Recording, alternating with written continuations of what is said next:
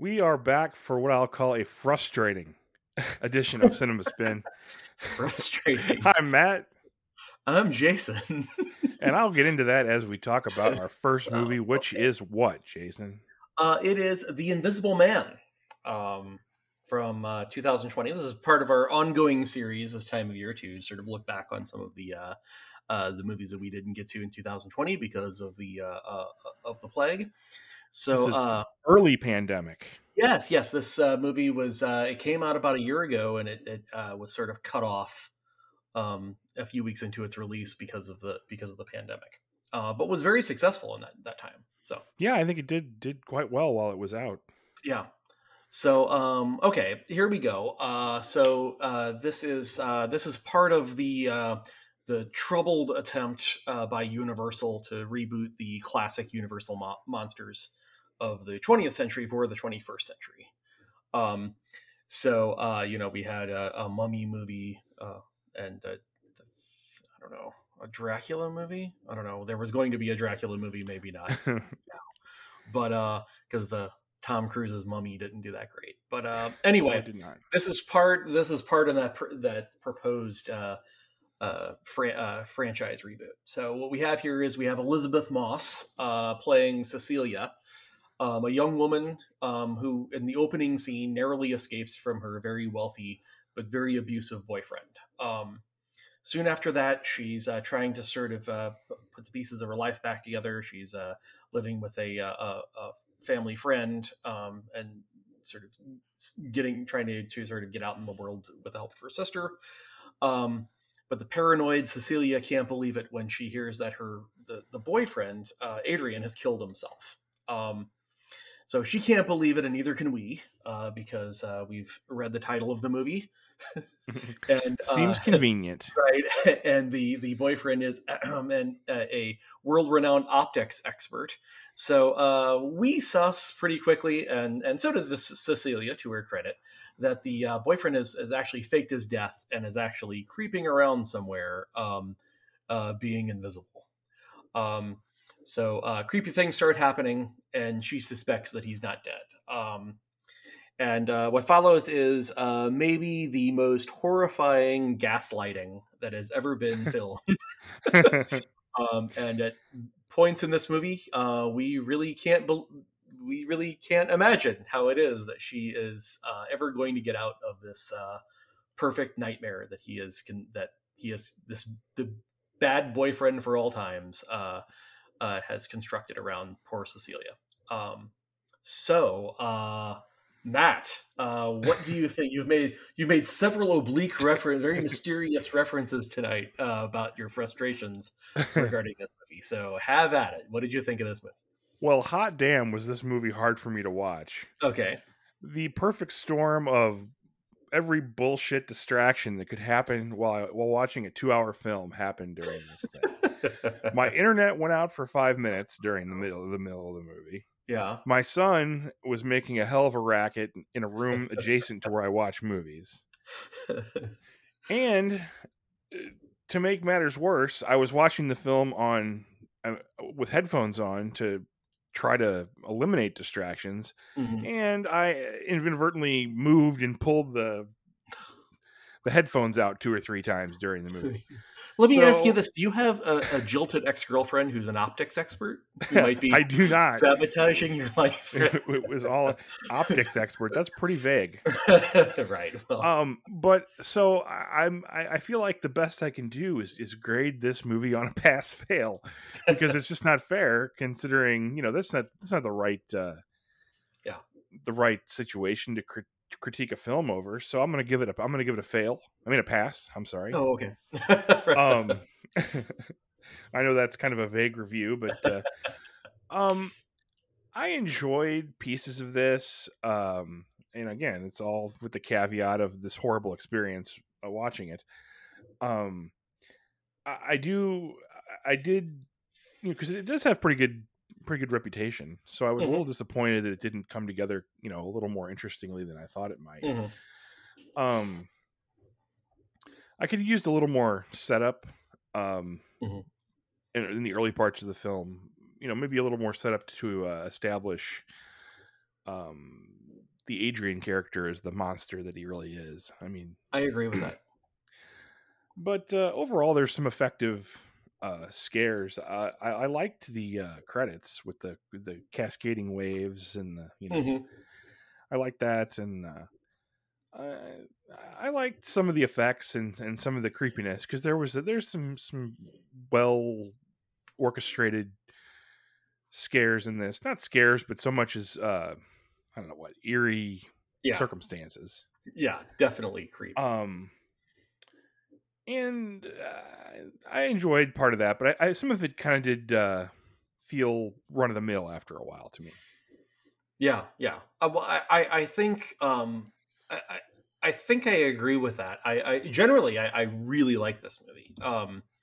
But It's there well is acted. I mean, you really believe that she's in. I mean, she does a great job of oh, conveying peril and that she is scared of Elizabeth Moss is just one of the best actresses of her generation. She does so well with she does so well being both helpless and despair ridden, but at the same time determined. right. And she has just so many different shades of that despair. And she can take a meltdown. Most actors, when they go for a full on meltdown, it's just all or nothing. They just when they go for the meltdown, it's just here come all the tics and the little facial the little cues, and the screaming and the neck veins on the neck and everything. But she has so many different subtle shades of that big meltdown. She's really wonderful. And she's Yeah, always wonderful. She's no just argument for me on that the so yeah the I think the first half of this movie is sort of a really slow burn where we sort of gradually get to where we kind of knew it was going the whole time. When once again we know what the title of the movie is. But one of my hesitations in seeing this movie last year when it came out was that I really dreaded that setup. I really dreaded like, oh, well, I'm just gonna know for the first hour, I'm just gonna know. Okay, yes, he's invisible. Whoa, I wonder why the knife is floating. He's invisible, right? But I was really pleasantly surprised how how the movie kept finding sort of new ways to present its ideas. Yeah, And I really like how the movie forefronts the idea that somebody in her situation would be indistinguishable. A normal person in her situation would be indistinguishable from a crazy person, right? I mean, if this were happening to you, you would have all of the symptoms of paranoid schizophrenia. Right? You would think there's people in the room. you would be you would be acting out violently at unexpected times. So yeah, and I really thought that was clever. So this movie to me felt like what I expected to feel like a movie that's felt sort of inspired by a shareholders meeting, a PowerPoint at a shareholders meeting or something. Felt like the director, Leigh Whannell. He gets a lot of credit on this for writing and directing this. He really took this idea seriously and tried to come up with a way to make this sort of classic monster relevant to our times and take it rather. And what the classic Invisible Man is really a story about the horrors of technology, but he's turned it into this thing that's this story that's a lot more personal and a lot more relevant. Yeah, go on. One of the things that I liked was once it's established that she knows he's there, right, lurking. It doesn't matter if he's there all the time anymore or not, right? Because the damage is done. Some of the times when she's sensing his, she might be wrong about it, but it doesn't matter because she knows it's legit that he can do this. So that kind of worked, and I kind of agree what you're saying about how the part of this that I didn't like as much wasn't the part that I kind of thought in like the setup, like you say. It was more that I thought just thought the ending. I thought the second half of the film kind of drug and went on a little too long. Yeah, they maybe push it a little too far. I mean, at first so the second half of the movie becomes a lot more conventional with chases and murders and so on. It becomes more conventional horror movie stuff, right? Yeah. And I thought it was, I was on board with it for a lot of the time. There is a chase scene that I think goes on maybe a few scenes too long, because once we sort of have the idea, it sort of extends it a little bit too long. It starts to be a little repetitive.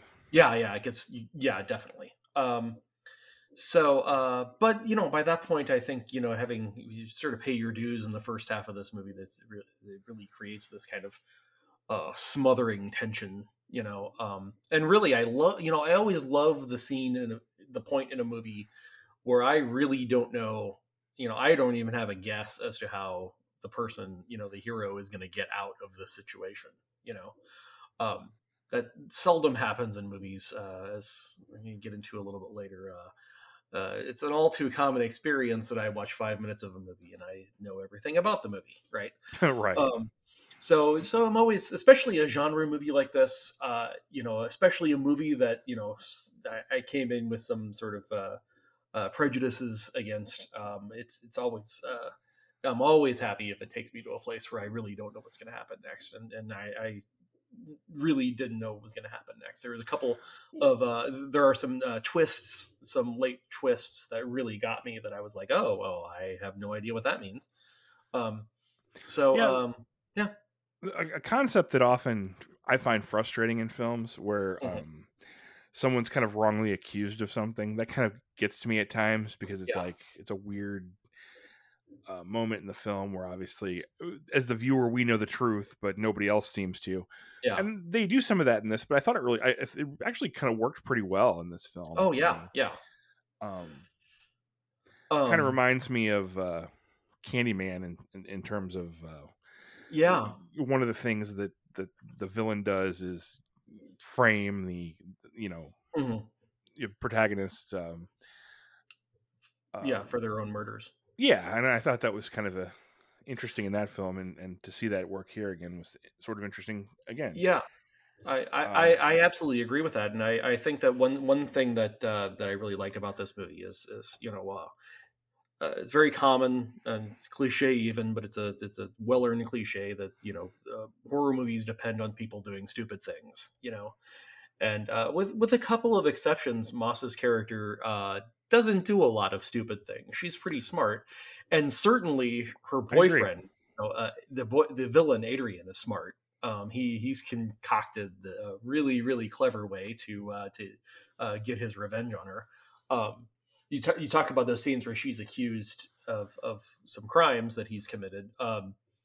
Very often those scenes depend, the sort of drama of those scenes depend on the police being very, very mean to the poor little protagonist. We don't get that. They don't gild that lily here. They the police seem to be, they've got her. They know she did it, and the evidence is overwhelming, and they actually seem a little bit sympathetic. They just want her to confess now, so they can. No, that's true. I didn't really think about it that way, but you're right. So yeah, this is and that's just one of the many ways this movie kind of subverts cliches and kind of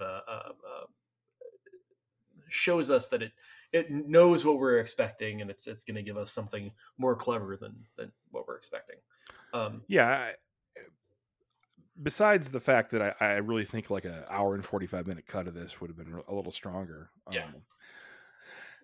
think if I would have had fewer distractions as I watched it, I think I would have enjoyed it even more than I did. So, I do blame a lot of my lack of enthusiasm for this film for that, and that's on your family. If that isn't an ultimate, if that isn't the ultimate, crying out for us getting back to theaters to watch this type of film, I don't know what is. Most of the time I do okay, but that it wasn't working for me when I tried to watch this. So, but yeah, I do agree that I would have liked to have seen a little more time with the villain Adrian before he becomes the Invisible Man, to get a better idea of the nature of their relationship. I mean, we were told it's abusive. He's very, very controlling. He's very, very jealous, and so on. But a little more would have helped. They do. It's clearly a choice to keep him literally off screen as long as possible. I just I'm not sure that it's as good, that it's as clever a choice or as effective a choice. Yeah, I don't think it would have taken a whole lot to appease me on this either. I think it would just taken a little bit more than what they gave us. Yeah. It's a fairly small critique of it, though, in my opinion. Some of all the performances pretty solid in this. I think Elizabeth Moss is just absolutely wonderful in this. We got Aldous Hodge, who I really liked as Jim Brown in the One Night in Miami. Oh yeah. Okay, that's where I'd seen him before. Right? This is not nearly as flashy of a role as that, but or there's not a lot less to it. This is the thing, but I thought he was good in this as well, and so it's another great. I can see why Elizabeth Moss chose this role. It definitely is a showcase for what she can do yet again. It's something different for her in a lot of ways. Yeah, and I mean, one more thing I want to say about this. This is really irrelevant. I mean, who cares about this kind of thing? But let's talk about budget, right? This movie cost $7 million. That's $7 million. These days, romantic comedies cost 4 times that, right? But we have a really kind of action-packed genre movie here, with special effects and everything, with a major star, for get it in for $7 million. I mean, nobody has any excuses, and this movie ends up even with it, getting chopped off at the knees by COVID. This movie's made $143 million before it packed it in. So that's a huge win financially, definitely. I just want to grab somebody's big stupid head and rub their nose in this. Or take some chances on smaller movies. Once in a while they turn into big hits. Yeah, definitely. So. And to think that the studio was trying to have this whole monster universe thing going, so this is part of that. So you wonder how this movie got made with this type of budget to begin with. You'd think they would have thrown right, said you got to spend this much at least.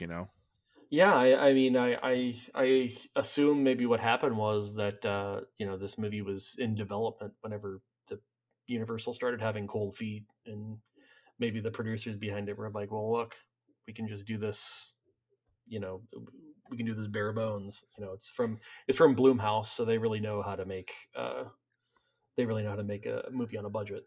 But I'm sure I'm not supposed to, but I sure don't understand the tech they were using to create the invisibility.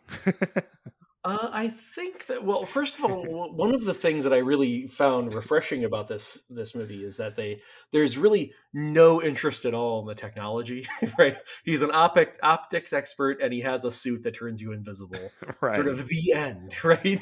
Yeah, I think that's probably for the best. I mean, well, right, but it's so easy to imagine. I mean, surely there at some point in this screenplay there, he was giving some sort of presentation to a group of people you're talking about the future of invisibility or something, right? But you don't need it. Who cares, right? And I think what's going on there is, I think the technology is it's like the video invisibility, where you're taking an image of what's behind you and sort of projecting it on the front. Right. Yeah. I think that's the idea, because whenever the suit fails, you have all these what seem to be little cameras. Yeah, that's what they seemed like they were going for, their cameras. Yeah. One thing that occurred to me while watching this was in order to stalk somebody in this manner, you've really got to be a pretty patient dude. You're willing to linger about in a place, for the better part of your day, just to Right, but I mean, that's we know about real psychopaths is they really enjoy the stalking as much as the eating, right? Um, so what's funny is she'll have like some kind of encounter in this film, and she'll be pretty convinced that something screwy is going on, but then the next scene she'll be sleeping, and I'm like, right, I always hate there must have people. been a lot of I dead hate people. time to make you think it was safe to go back to bed, because I sure as Right, heck wouldn't. yeah, right. It seems at various points in this movie that she sort of forgets her uh, her hypothesis that he could be anywhere, right? Because she lets her guard down and then seems to remember. Well, I mean, otherwise it would just be 2 hours of her in a corner shaking, right, waiting Right, for yeah, something to happen. surrounded by coffee grounds on the floor, right, right. Um, so now, don't get me wrong, there are a couple of sort of dumb horror movie moments in Oh, this, sure.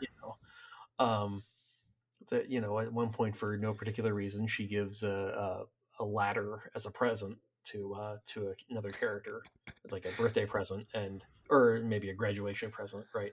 And if you think that ladder isn't going to turn out to be helpful later on, you've never seen a movie It's like before. writing a movie backwards, Right? Well, we're gonna need a ladder for this scene, but how would this person get it? They couldn't just have had a ladder, right? But yeah. Also, there's another scene where the Invisible Man is covered in paint, and then like a scene later, he's totally washed it off by splashing himself in the face a few times. Yeah, he must have washed it off in like half a second. Right. Yeah. Right. And he was covered in paint. Right? Yeah, I had that thought too, but I was right. like, whatever. Right. And I was like, oh, this is going to be like in Johnny Quest, where they hit the invisible monster with paint, but then I don't know. Maybe there actually maybe that was part of the cost cutting. Maybe there was a scene with maybe there was initially a scene where he was going to be sort of half covered in paint, but they had to shit can that. Well, I mean, they use the effects. They use the effects that they do use effectively, but they are fairly sparingly used. I mean, that's true. That's true. So yeah, I'm really. I mean, this is something I made in my notes is like. I mean, this is perfect Saturday night movie night fare, right? I mean, get some friends or a loved one, and then bucket of popcorn and have at it. Just make sure your house is quiet. That's all. It's actually it's funny that you had so much trouble. This just occurred to me. It's funny you had so much trouble with people being loud around you when you saw this. I actually went over to a friend's house to watch this last week. And I told her, hey, let's we can hang out, and she usually is just me and her husband watching movies, but she had sort of invited her whole family, like her couple of young preteen sons, to watch it with us too, and they weren't terribly excited about it, and they were acting out. So so now that I think about it, I rewatched this movie today because of that. Because I sort of wanted to enjoy it, but yeah. Anyway, warning people: the world is gonna try to mess with you enjoying this movie. So seemingly, yes. Yes. So find a place where people can't annoy you. But I'm glad that it's kind of it had been on my radar since it came out, so I'm glad we finally checked it off the list. Yeah. Yeah. So there you go, The Invisible Man. 2 thumbs up. Can we say that? Is that copyrighted? It probably is somewhere, but they're both deceased. So, all right. Anyway, all right. Well, that's going to do it for The Invisible Man. We're going to take a quick break, and we'll be right back after this. Okay.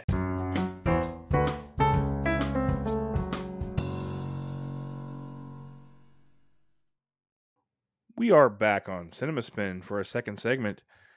And for our second segment, we have 1989's The Burbs, directed by Joe Dante of Piranha and Gremlins 1 and 2 fame. Piranha. As well as Small Soldiers. Piranha. Yeah, everybody knows him from Piranha. If you don't, there's something wrong with you, right? This movie stars Tom Hanks and Carrie Fisher as a couple living in the suburbs, thus The Burbs. The Burbs. The Burbs. It basically entails a new family moving into the cul-de-sac, so to speak, and some of the neighbors become suspicious of their goings on and begin to basically spy on them. This is basically uh, Rear Window for Dummies, right? Yeah. How did you feel about the Burbs? I'm told that this movie has some sort of cult following. This movie didn't do great when it came out. It did okay financially because Tom Hanks was really at the kind of height of his the beginning of the height of his drawing powers, but it did poorly critically, and I can see why. But apparently, it has some sort of present tense relevance to people. I was expecting more in terms of that.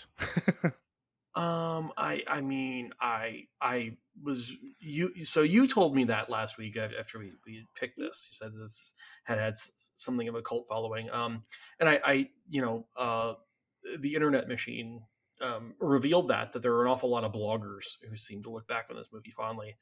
I guess they were a little bit younger than me and saw it on cable when they were young and impressionable. I don't know how you can see this movie and not think of a million better movies. Some of them from that same year. There's nothing about this. So there's a weird kind of an allegedly interesting mashup of genres here. This is sort of a dark comedy, kind of a suburban gothic situation, slight horror film. Yeah, where it's played off as kind of a suspense movie, but also sort of wacky. A lot of wackiness, a lot of wacky neighbors and everything. Meaning just a truckload of broad, stupid sitcom humor, right? You have a wacky neighbor. You have a dog pooping on a neighbor's lawn because you can't have a comedy about suburbia unless there's an obnoxious little dog pooping on a neighbor's lawn, right? You have the long-suffering wife and the man-child husband. You have just sort of all these tropes. So, I mentioned, I made reference to this in our discussion of Invisible Man earlier. There's this sinking feeling I often get in movies where I see 5 minutes of it and I'm like, oh no, I know everything about this movie, don't I? And sure enough, this is a movie that I think, most comedies tend to be for, pull out of politeness about 90 minutes. This movie's a little longer than most comedies. I think it's roughly 18 hours long. And it you just feel every second. I just felt every second of that because I just know everything about it, right? There's going to be, the weird neighbors move in next door. Well, we're just going to spend the whole movie sort of seeing things that are increasingly more and more ominous about these neighbors until we're absolutely convinced that the neighbors must be it. And then hijinks, and then, that they must be weird, then hijinks, and then harassment. And then guess what? Twist number one. Oh, it was all in our heads. The weird neighbors aren't weird at all. We're the weird ones. But then wait, twist number two, the neighbors are weird. They're up to no good, right? Yeah, and well, they were always weird. What's that? They were always weird. Well, yeah, they were always weird, but they're sinister. They're actually sinister, right? So there was nothing about this movie I didn't know about from watching the first few minutes of it. Another thing that I guess as I'm watching it is, a lot of these scenes with these wonderful actors, right? You have Tom Hanks, you have Carrie Fisher, Bruce Dern, right? Bruce Dern, actually, all these, we know all these actors are very funny, but it seems like a lot of these scenes, they're just kind of making it up as they go along. A lot of these scenes are just kind of aimless and jokeless, right? And not funny. And as it turns out, this movie actually was shooting during the 1988 writer's strike. So the normal punch-ups that you would do during filming couldn't happen. So guess what? A lot of the dialogue was sort of improvised, and it feels like bad improv. It feels desperate and aimless in that way that bad improv feels. So, the idea here is, I guess, you get some funny people together with a mediocre script, and they can just work out the details later. No. Yeah, clearly that's not enough. I mean, Yeah. As I watched this movie, what my takeaway was, it doesn't. There's nothing at all offensive or just horrible about this movie. It just doesn't do anything at all well. Right. The sum of its parts is less than its parts. You know what I mean? Yeah. To me, Yeah. No, I know. I know exactly. You got somehow Tom, adds up to less. You've got Tom Hanks, who, like you said, is pretty much the height of his, at least the comedy side of his career, right? Yeah. Right. Is very charismatic and is somebody people like to watch. But here he's just, his character just isn't interesting. He's not somebody you want to root for. He's basically just is not that interesting of a character. No. And they give poor Carrie Fisher so little to do in this film, but be the wife, right? Right.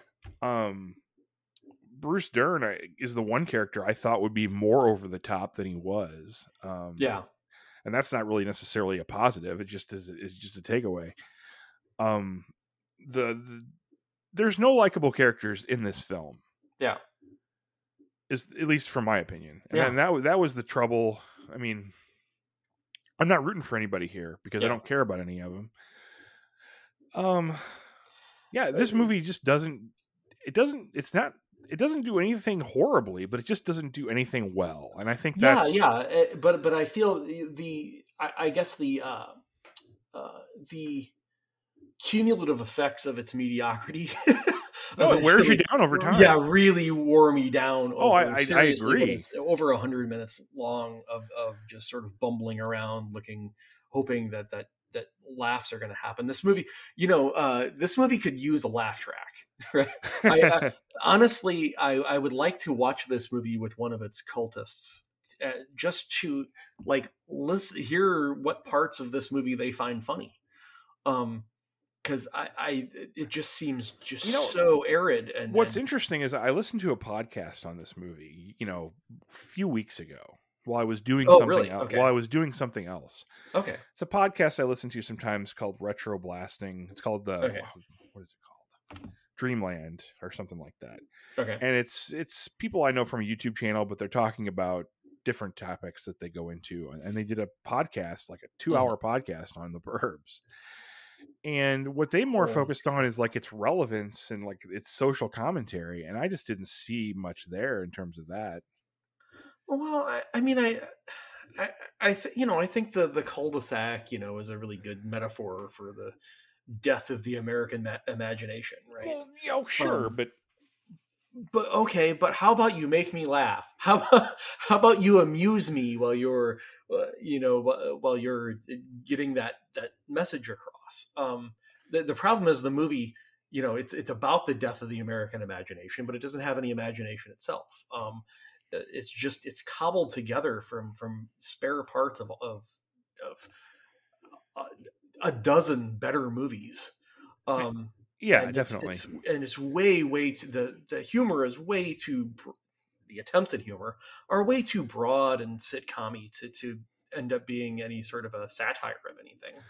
Yeah, go ahead. I sort of expected it to be bad though, and I just didn't find it that bad. It just wasn't good. Yeah, well, it's the worst. To me, this is the worst kind of movie to have to review under these circumstances. Well, sustained mediocrity is tough to watch. Yeah, well, it's the worst kind of movie to have to watch. Period, but also have to watch for a project like this where we're actually discussing it. Is just the unfunny comedy, right? The comedy Definitely. that's just a grinding, laughless chore. And because I guess we've done pretty well picking this, fairly well picking this apart now, but it's hard to sort of know what to say about it except no. Well, I what's funny is I'm glad we watched this though, because it's kind of always intrigued me how this one kind of slipped under my radar through the years. Yeah. Granted it's 89, so it's the year of Batman, before Batman was out, you were anticipating Batman. Yeah, And after Batman came out, you were watching Batman. Yeah. You know? So I guess that's part of it, but Yeah. you know, this is a year that I did make it to the theater a few times, and this is definitely not one of the ones I went to see. Yeah, well, it didn't bode well for me either. That, you know, this is a period in my movie watching history when I guess this was at the end of the time when I would just watch anything. You know, I was in my mid-teens and would just watch absolutely anything. You know, this is maybe the beginning of when I was beginning to be a little more selective. You know, and maybe one of the first movies that I sort of selectively didn't see was, you know, The Burbs with Tom Hanks. No, doesn't sound good. Hey, you weren't alone, I guess.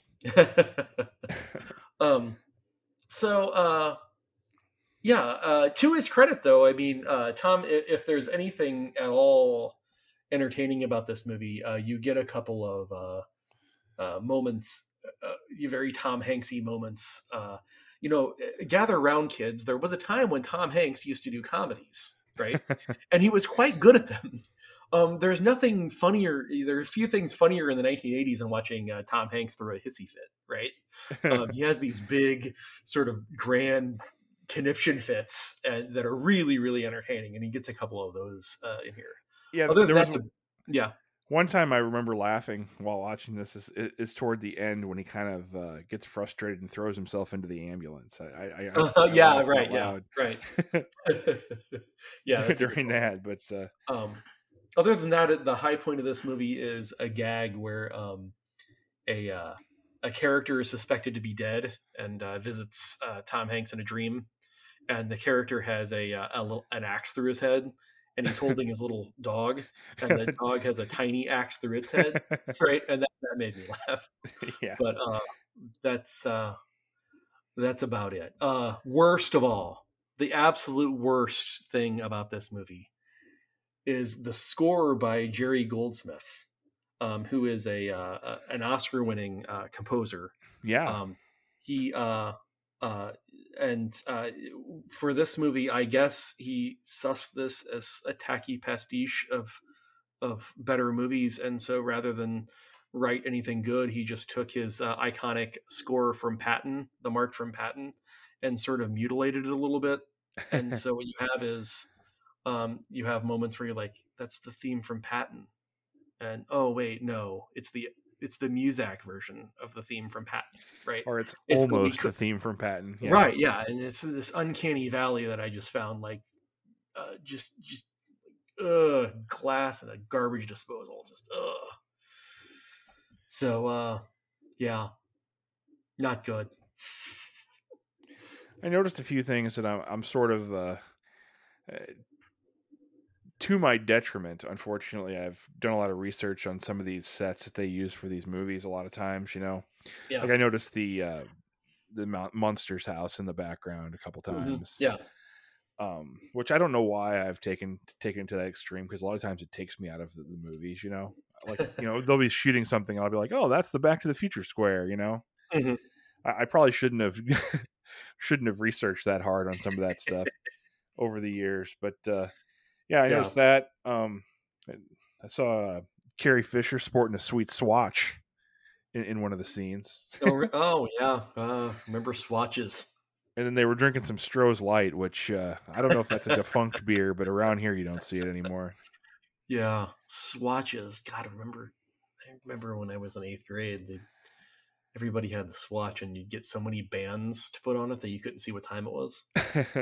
You get these little things that would crisscross it. Yeah. I got a couple around here. I buy them when I find them. People collect them. Yeah, blast from the past. I have a soft spot for the swatch. Reeboks and swatches. Those were the swatch watches. Those were the big status symbols. I don't think I ever had a pair of Reeboks, but I did manage a few swatches. Yeah. So, yeah, I think one of the most, like I said this before, but one of the most disappointing things was how little they gave Carrie Fisher to do in this. Yeah. Yeah, I mean, it's and you know, especially now that we've reached the end of our supply, you know, national supply of Carrie Fisher, right? It feels especially like a waste. But you know, I'm pretty sure that felt like a waste even at the time.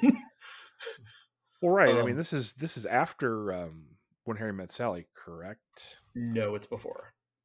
It's a few years before. Oh, was When Harry Met Sally 90? Is that or is it something like that? Yeah, maybe 91 even. Okay. Maybe 91. You know, because her supporting role in that's pretty good. Yeah, her supporting role in that is pretty good. I don't want to tell tales out of school, but this might have been during the period where she was on the sauce. You know, like was struggling with drug addiction. Not to say that this is, you know, that's an excuse for being a movie. No, like I don't. It's I assume that. Yeah, go ahead. It's not on the page for that role there.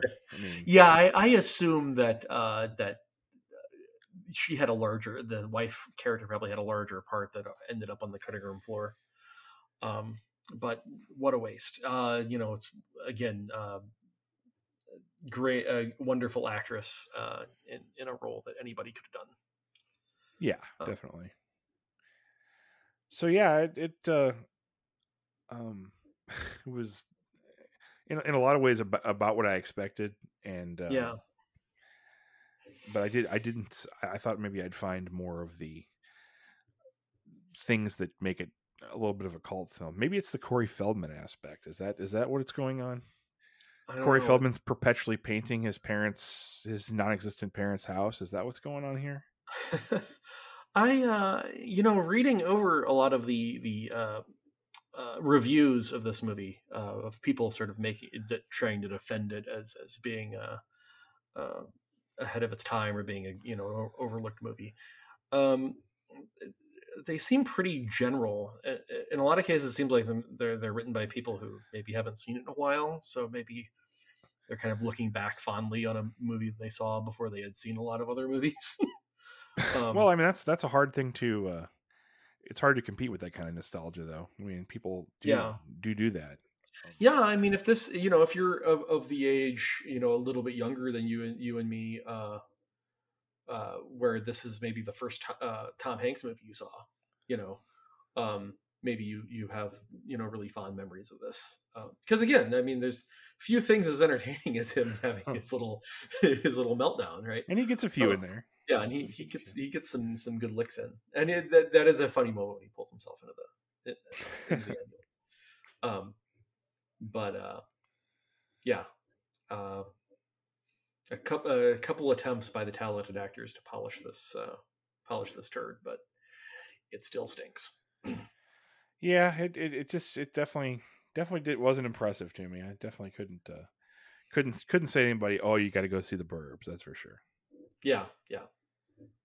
But it's a fairly, you know, at least in my mind, it was a fairly well-known film that I just never saw, you know, back from that era. I mean, it was certainly a movie I was familiar with. But again, I mean, it's a good question why it is I didn't see this movie when it first came out. This is exactly the sort of movie I would go to see every week. Yeah, I mean, think about how hard it is to avoid a movie like this for your entire life. You didn't see it on cable and watch it for 10 minutes or whatever. You didn't rent it ever. It never got slim pickings enough at the video store for you to rent The Burbs. Right. Right. And it must never have been a big staple of cable.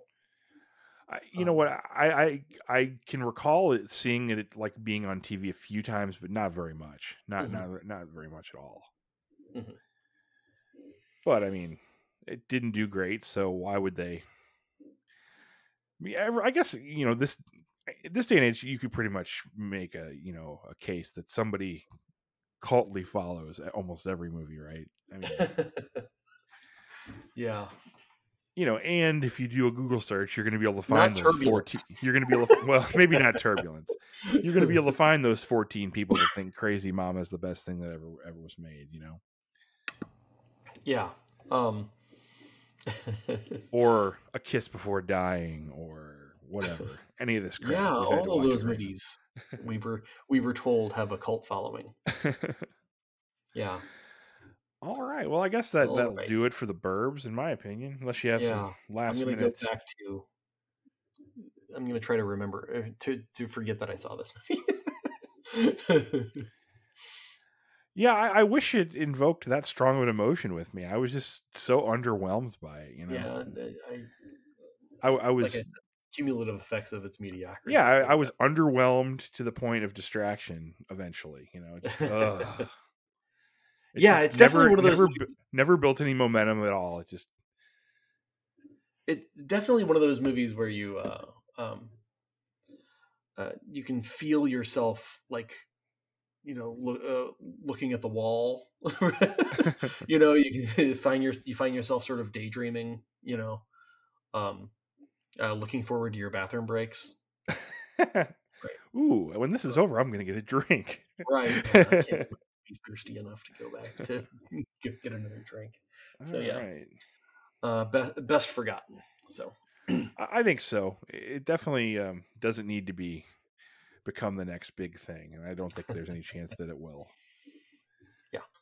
Oh, I'm hitting some randomness. Oh, well, wow, that took us by surprise. There It was took me by surprise. very I little think we're losing crazy. control. Yeah, wow. The randomizer's like, we got to move this along, guys. Speak of the devil, it is. Oh boy, 1978. Eyes of Laura Mars. Eyes of Laura Mars. Huh. A horror movie thriller situation, if I'm not mistaken. 1978. Yet another one I've Eyes not of viewed. Laura Mars. Yeah. Interesting. Faye Dunaway film. Interesting. Yeah, Faye Dunaway. Right. Well, that's going to be it then. Eyes of Laura Mars next week for the random film. Okay. And I believe we're going to have a couple of reviews for you next week. I believe we're going to review The Father with Anthony Hopkins. Yes. And one of us is going to review, maybe both of us, I don't know, we'll have to see, the Snyder Cut of the already out there Justice League. At least one of us will have seen the Snyder Cut next week. Ideally, exactly one of us. Am I one of those people that think that the Snyder Cut is going to save the DC universe? Find out next week. Right. Okay. So yeah, we're gonna try something maybe a little different next week. Maybe reviewing things kind of on our own. Just a little bit. It's not something I don't think we're going to make a staple of the show, but because of the way it happened, you know. Right. There are just some things that we won't do. And the other one is when it comes to some things, a little braver. One of us is a little braver than the other on certain things, and so we're gonna. Well, you know, switch as much as it is that, it's the 40-minute drive to get there too. Right. Yeah. You know what I mean? That's right. kind of a problem. Right. Yeah, I was actually referring to you sitting through 4 hours of the Snyder Cut. Oh, that's what I meant by. Oh my god, I forgot how long that thing is supposed to be. Yeah, right. Oh my god. So, good luck with that. But we're committed now. I mean, we've said it here on the air, so I look forward to your thoughts. I've already seen The Father, so I don't know. That is not cool. I forgot about that. All right. So, okay. Well, if I survive that, we'll both be here with a new episode next week. So, okay. Good night, everybody. Well, thanks for listening. Hey, I'm going to say it. If you do have any questions or comments for us, cinemaspin2020@gmail.com. You can also leave a message for us at the anchor.fm site for CinemaSpin. We also have Facebook, and I think we've got Twitter. Mm-hmm. And if you have any questions or comments, or if you watch us, if you listen to the show on Apple iTunes, you can leave us a review. That helps us out. Or any one of the sites for podcasting that allow you to leave a review. If you do it for us, it does help us out a lot. And if maybe we'll read it on the air. Yeah, you're not going to hurt things our like feelings. That are a huge deal to us. So yeah, so please. Thanks, Ian, for listening. I know we already said that, but I'll do it one more time, and we'll see you next week. Goodbye, everybody.